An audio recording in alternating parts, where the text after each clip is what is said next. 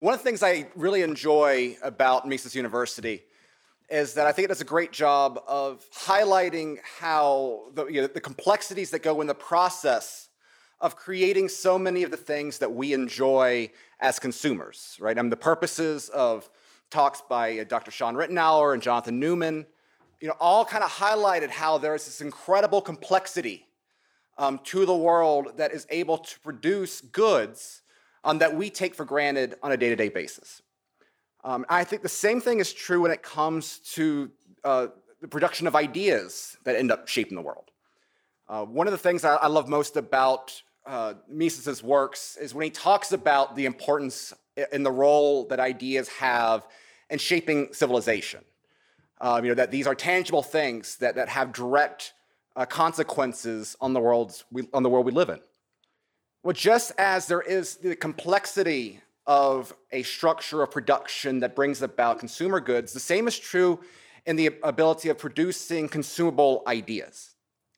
With talks by Dr. Klein and Dr. Byland, we talked about the importance of entrepreneurship in the way that firms are not simply black boxes that we can yada over in order to understand how innovation and new products are put on the market. Firms are that driving dynamic that produce those goods. We can't take their existence for granted.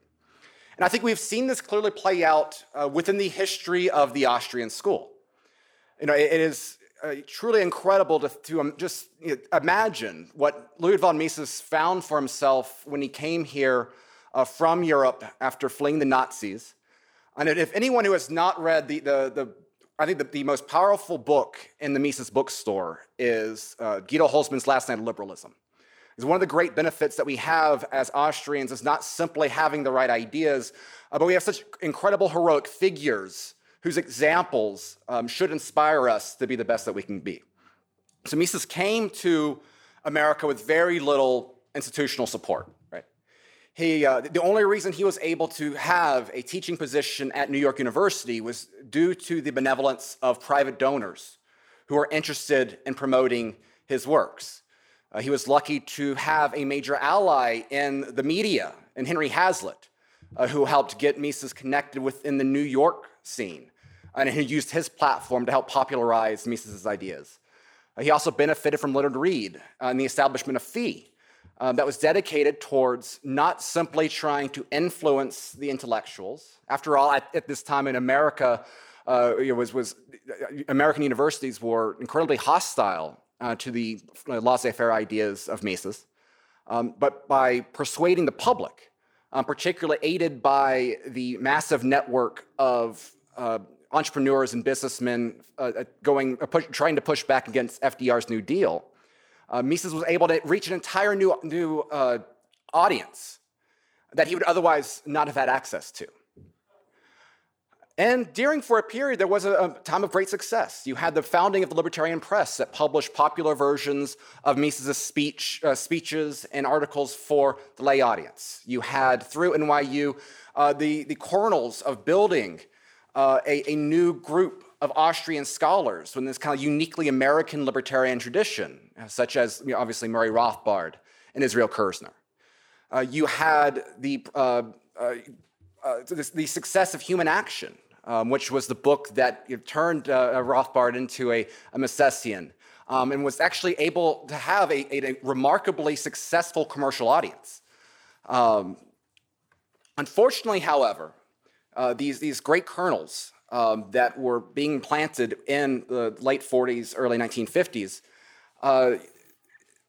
something happened along the way that by the time that Lou Rockwell founded the Mises Institute in 1982, he said that you could probably fit all the Misesian economists in Murray Rothbard's living room. Now, a part of that had to do with competition within the libertarian academic sphere, right? You had Milton Friedman and the influence of the Chicago School became a dominant economic force, so much so that when Murray Rothbard was at Cato, one of the big splits there was caused because of Cato's support now for Chicago School economics, which is simply not a replacement for Mises. You had it with William H. Buckley taking up a lot of the area and the financial support within the American right, with the rise of neoconservatism and the increasingly hostile foreign policy brought about by the Cold War changes. You had a lot of dysfunction within the libertarian movement in general, with some of the personality splats between Ayn Rand.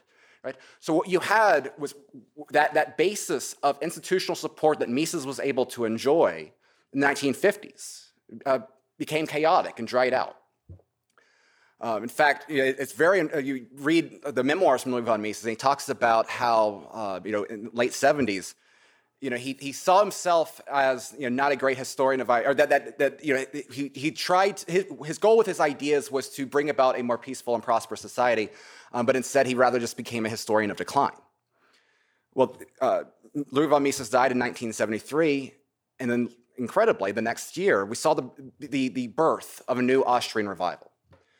Joe Salerno, who is just an incredible economic historian, has written a wonderful article on the South Royalton Conference and trying to trace back what was actually the stepping stone that allowed for a conference of Austrian academics to gather in the first place there in 1974.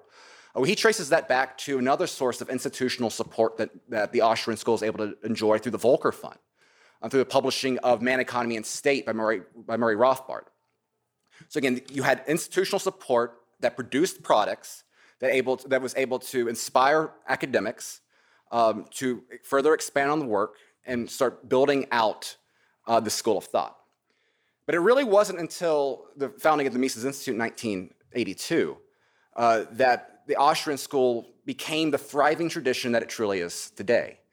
That's why, there is no, in my opinion, there's no more important living human being to the creating a civilized and peaceful society than Lee Rockwell. So we consider the fact that at this time, during the 70s, you had a great consolidation of libertarian capital through individual decision makers that had their own biases and agendas. Lou Rockwell's ability to raise capital for the dedication of reviving a minor school of intellectual thought is really astounding. And he was able to get people to contribute to do this, and did so again without the support of a major billionaire donor or without any firmly established institutional investments, such as having a major university.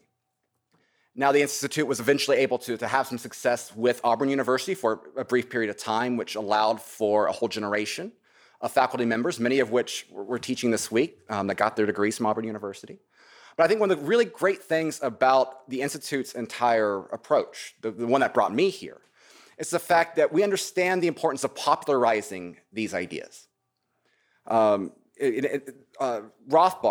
has wrote a great deal about his ideas of libertarian strategy and about how the importance is not simply trying to fixate on capturing institutions that have various incentive problems and built up kind of plaque that make them inherently hostile to free market ideas, but instead trying to talk to people directly. This is what the Institute has done. Done it through the production of popular article versions of Mises, Rothbard, and the Austrian School with the free market, which was our print newsletter for a very long time. So that gave way to Mises.org, which is still today one of the most read economic blogs in the world today. It happened with we started to allow us to have student programs where we have hundreds of students that are genuine Mises Institute alumni around the world. One of the great assets of not simply being narrowly focused on the development of scholars, though obviously we benefit tremendously from that action, right? We need new scholastic blood to keep developing and building the Austrian tradition. But by not simply focusing on that or trying to win over levels of power in DC, we've created this incredible division of labor, of ideological battle. And there's some really cool things that we take for granted on the day-to-day basis that owe a lot of their inspiration from this popularization of Austrian ideas from the Mises Institute. For example, Wikipedia was literally founded after Jimmy Wales, as a student of Auburn University, visited the Mises Institute at the recommendation of Mark Thornton, read Hayek's Decentralization of Knowledge article, and from that spawned the idea of an encyclopedia that could be edited by anyone out there. Doing so created, he had numerous attempts to try to create a definitive online Wikipedia. It wasn't until he got this key insight at the Mises Institute that he allowed that he allowed for Wikipedia to be what it is today. Unfortunately, there have been kind of backsliding against some of that control, right? But Wikipedia at its best was very Hayekian. We've seen it through the spread of Austrian ideas internationally. In 2012 or 2011, Elio Beltrão of Mises Brazil came here and talked about the Austro-libertarian movement as a starfish and not a spider. The idea being that what we have is that, again, instead of the centralized structure of funding and everything else where you kill the head, the entire movement dies, which is what we've seen in libertarian movements in the past. Instead, what we have is a series of cells of different individuals inspired by the Mises Institute strategy, taking it back into their country and building up their own networks. We've seen it again with Mises Brazil, which has done the incredible feat where Ludwig von Mises has searched more in that country than John Maynard Keynes. And in some months, Murray Rothbard has searched more than Milton Friedman. That's an incredible accomplishment. We see it with scholars around the world that dedicate themselves to translating Human Action, Man, Economy, and State, the works of Hans Hermann Hoppe, Joe Salerno, that bring Tom Woods overseas to receive Lifetime Achievement Awards. This is all great. We've got a massive international marketplace because of this popularization strategy that has been so key to the Institute. And because of that, even though we do not have a physical location in the halls of power, by reaching out to the public, we've actually had an incredible amount of influence, even on the political system. Ron Paul, is the most influential libertarian politician in American history, is a part of the Mises Institute brand. We have state legislators around the country that have fought for state legal tender laws, trying to push back against Federal Reserve dominance on the money supply, inspired by Mises Institute ideas.